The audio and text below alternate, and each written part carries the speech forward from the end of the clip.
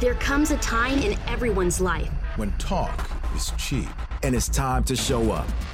To get back to the top and build a legacy. If we grind together, we can take it back. Our team and our city. This is why we play. This is who we do it for. Take it back. For tickets, go to astros.com/tickets or call 1-877-9-ASTROS. And greetings from Minute Maid Park, where tonight the Houston Astros play Game 2 of a 3-game series against the Minnesota Twins. This is the second game of a 7-game homestand for the Astros. They lost the homestand opener yesterday, 9-5 to the Twins. Josh Reddick, second straight 3-hit game, had an RBI. Michael Brantley, 2 hits, including a homer. But the Astros have dropped 3 in a row and 4 of their last 5, while the Twins have won 4 straight games. Astros 13-9, second in the AL West, a game and a half behind Seattle, while the Twins are 13-7, leading the AL Central a game and a half over Cleveland. It's time for today's pitching matchup, brought to you by Houston Methodist, official healthcare provider for the Houston Astros. Houston Methodist leading medicine. Wade Miley on the mound for the Astros today, and Miley has been very good since joining the Astros. Got the losses last time out in Oakland, but pitched very well. Yeah, it was very hard luck. He lost that game to the A's by the score of 2-1, and against this team, Minnesota is very aggressive, especially early in the count, and that cut fastball may play right into Miley's hand. If he can get that inside on a lot of these batters, kind of jam them, and the other part of that is the left side of the infield is going to have to be on their toes because he gets a lot of ground balls to that side against right-handed batters. Meanwhile, for the Twins, it is right-hander Michael Pineda making his 5th start of the year. Did not play last year after undergoing Tommy John surgery that cost him much of the 2017 season. So the Astros have seen Pineda before, but it's been a little while. Yeah, I think we've seen a better version of Pineda, if any indication is what we've seen so far this year, and it makes sense that he hasn't pitched in a while. The arm strength and the sharpness of his breaking pitch even is a little down from where it has been in the past. He's always tried to live low in the zone, try to keep it below the knees. So for the Astros, just like when he was a little bit better, I think you got to make him get the ball up. Keys to the Game brought to you by Honda. Visit your local Greater Houston Honda dealers for great deals on all models, official sponsor of the Houston Astros. And I think it's going to be interesting to watch tonight, and you kind of alluded to it earlier, Steve, about Wade Miley, a guy who's at his best when he's getting early contact, making guys put the ball in play, and making them make weak contact. And this is a Twins team, very, very aggressive. They don't see a whole lot of pitches. Well, there's no secrets, so they may be even more aggressive off of Miley because he throws his cut fastball 54% of the time, so they can go up there looking for that pitch. And the key for Miley is to be able to show that he can throw it for a strike on the inside corner, also come inside to get those jam shots to the left side. Works very hard, and I think that helps a lot of these infielders stay on their toes. Coming up next, we'll hear from A.J. Hinch in the Manager Show, presented by Waste Management. A little later, we'll be joined by Astros first baseman DH Tyler White. But now this from your local station. Baseball season is back, and if you're at Minute Maid Park, head on over to the new Love Street Bar behind home plate for a wide selection of Karbach beers, including Love Street Blonde, Hopadillo IPA, and the Astros' very own Crawford Bock. Or visit us sometime at the brewery, where we're open 7 days a week. Learn more at carbachbrewing.com or find us on social media at Karbach Brewing. How about the Houston Astros? Now, a visit with the manager. Brought to you by Waste Management for environmental solutions that deliver economical savings. Go to thinkgreen.com. We didn't play a clean game, and that's we got a lot to deal with that we need to get better at to stay in these games. You name it. We didn't handle the ball. We didn't get the outs we should have. Misplay with guys on base. We haven't played clean enough. Well, welcome back to Asher Lunch. This is Steve Sparks, and I'm with A.J. Hinch. And, A.J., I was listening last night in the booth during the postgame. Your comments, which are very rare to speak about your defense, wasn't tight like it normally is. What did you see last night? Well, I just saw a couple plays that we didn't finish, not necessarily even errors. Right. We have the ground ball to third. Nelson Cruz beats it out. Weird, awkward play for Bregman. Obviously, you never see Josh Reddick make an error like he did last night. Yeah. That's a rarity. We mishandled some balls. It was a little bit sloppy for me. And this has happened a couple times, even in some wins. And as a manager, the things you obsess over the most are probably defense and base running. I was pretty upset last night that we just didn't play clean. We didn't handle the ball as clean as we normally do. The non-pick at first base, which is not Tyler White's fault. It's just part of the game, but those things irritated me. Just like to see it a little cleaner. Yeah, I just want us to play our game, and when you get beat and you know we're giving up multiple runs in multiple innings, it makes you a little edgy, makes you want to be a perfectionist in every part of the game. I want to ask you about a couple of your players, and it's easy to talk about guys when they're going good, but Josh Reddick, a little different approach at the plate this year compared to last year, 6 hits in his last 2 games. What are you seeing from him? I see a lot of opposite field hits, which is a good sign. I mean, everybody, traditionalists will tell you, hey, that's a good piece of hitting when you hit the ball the opposite way. It's a good piece of hitting when you pull the ball for a hit, too. It doesn't matter where you hit it, but for Reddick in particular, what that's done is taken a little bit of the overswing out of his offense, and he's a good hitter first. The power has come. He's hit a couple homers and some doubles and things, but he's staying on the ball in critical moments. Those big 2-out singles to left center field, or he's beat the shift a couple times. He can be a complete hitter if he does that, and I think he's leading the league in opposite field base hits. That's a good sign. They'll probably start unshifting him, and then he'll probably hook some balls in the hole, and it'll help him all the way around. The other guy I wanted to talk to you about is Roberto Osuna, who hadn't pitched in 8 days, but goes out there. He's very efficient. We've seen over and over, closers come in non-leveraged situations, kind of things get away from him. But, man, he pays attention, doesn't he? Yeah, he's a pitcher, and I think it's a true essence of a pitcher, and I think that helps him in those innings where there's not that adrenaline boost, where he's got he's trying to save the game. He really approaches every game the same, and his stuff is so good, and his ability to disrupt timing is so good, and we take for granted a little bit that he's going to come in and be efficient. I don't think the one pitch save in Seattle, the 7 or 8 pitch 3 outs in other games, and then last night was very efficient.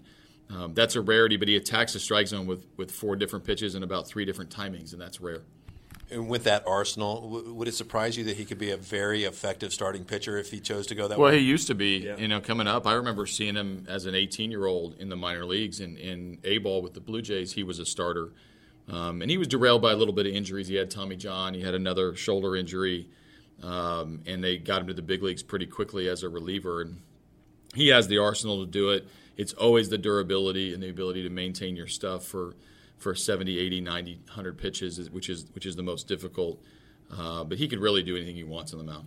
And Nelson Cruz with the Twins, he's their DH, and he's been crazy consistent over the last 5 or 6 years. He made a change back in the minor leagues before he started going on this great run where he started to open his stance.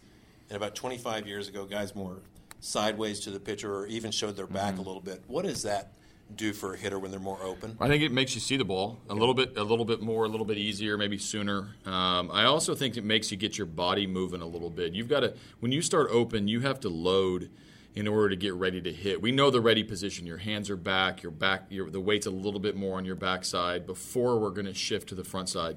And then when you're open, you have to consciously make a move back to load and get that body weight going.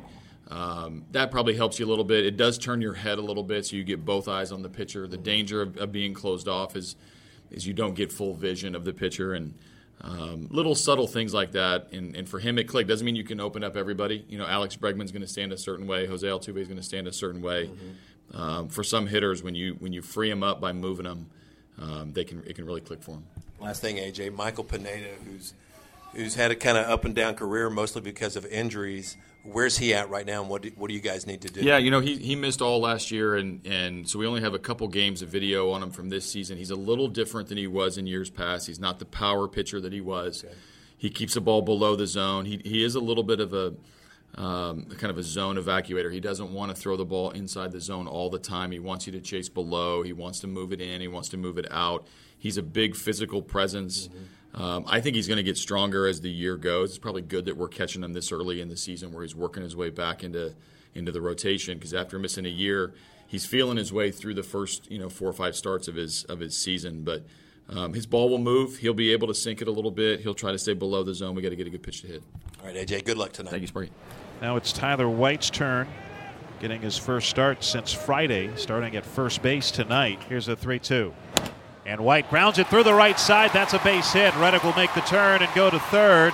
And Tyler White ends an 0 for 7 with a base hit through the right side. Well, he was on time with that one. Well struck the other way. Here's a 3-1. That misses outside, ball 4. White's reached all 4 times, Robert. He's done a nice job getting his first action since Friday. Welcome back, Robert Ford, joined by Tyler White. Nice game yesterday with a couple of hits, a couple of walks, reached base 4 times, and has to feel good to contribute. I know at-bats have been hard to come by for you lately. Yeah, I mean, it's always good to get the at-bats and to make something out of them. And, yeah, I mean, it's been a long first month for me, but it's just constantly been working and trying to get to where I need to be. You're in the lineup again today. I think this is the first time you've played back-to-back days all season. What sort of things have you done to try and stay sharp during this time? Like I said, just constantly working, constantly trying to get better, to get myself consistent on with my playing schedule, just being able to contribute when I get out there. And, yeah, I mean, it's just been, like I said, just grinding in the cage and trying to keep myself ready. Has there been anybody you've talked to that's maybe helped you with your routine a little bit and get used to this role? I mean, this is more of just like staying mentally strong, staying confident, and being able to go out there when you get the opportunity and contribute. Do you find yourself trying to sometimes even think along with the manager during games, trying to figure out spots where you might pinch hit or might get used, things like that? Yeah, I think you always do that when you're not in the lineup. You try to figure out when it would be the best chance for you to get out there, and I think you're always kind of ready, and you look into the pitchers that you would face off the bench, and just like I said, just staying mentally confident and ready. What was this offseason like for you? I know guys usually take some time off. How much time off do you take before you start ramping up for the next season? Usually just 2-3 weeks maybe at the most, and and then I get out and work out at Cypress, DST, a place where a few guys work out, and we get in there early in the morning and get after it, and that's about it, and golf and stay at home a lot. Does it help to have guys that you work out with and to kind of push you and motivate you in the off season? Yeah, it's definitely good. I mean, it's good to see familiar faces and go out, but I mean, it's always fun to get in there and have to be a little bit competitive with the guys and just have a good time working out. Oh, is this your first off season in the Houston area? Do you consider yourself a Houstonian now? I mean, I'm from North Carolina, and I always claim North Carolina. But yeah, I love it here. Love living in the area, and stay out in Cypress. Try to stay out of the traffic a little bit. But yeah, it's fun, and I enjoy where I stay, and I enjoy the people around me. Being out in an area, does it remind you of home a lot? Does it remind you a lot of North Carolina? No, not really. It's a lot different. It's a lot bigger than where I grew up. But yeah, I love it. Everybody's nice. It's a good little town, and I enjoy it, like I said. What's your favorite thing about being in Houston? Just the weather for the most part. Just it's a lot warmer than it is back home. So I'm able to get out and golf and do the things that I enjoy in the off season, whereas back home it's cold and I mean you can't get outside for parts of the winter. So I think it's probably the weather. On the flip side, what do you miss most about not being in North Carolina, being home? Just family and things like that. That would be the most. Being able to go see my family whenever I can. But I try to get home at least for a week or two during the off season and see everybody. Tyler White, thanks for joining us and continued success. Thank you. There comes a time in everyone's life when talk is cheap and it's time to show up. To get back to the top and build a legacy. If we grind together, we can take it back. Our team. Our city. This is why we play. This is who we do it for. Take it back. For tickets, go to Astros.com/tickets or call 1-877-9-ASTROS.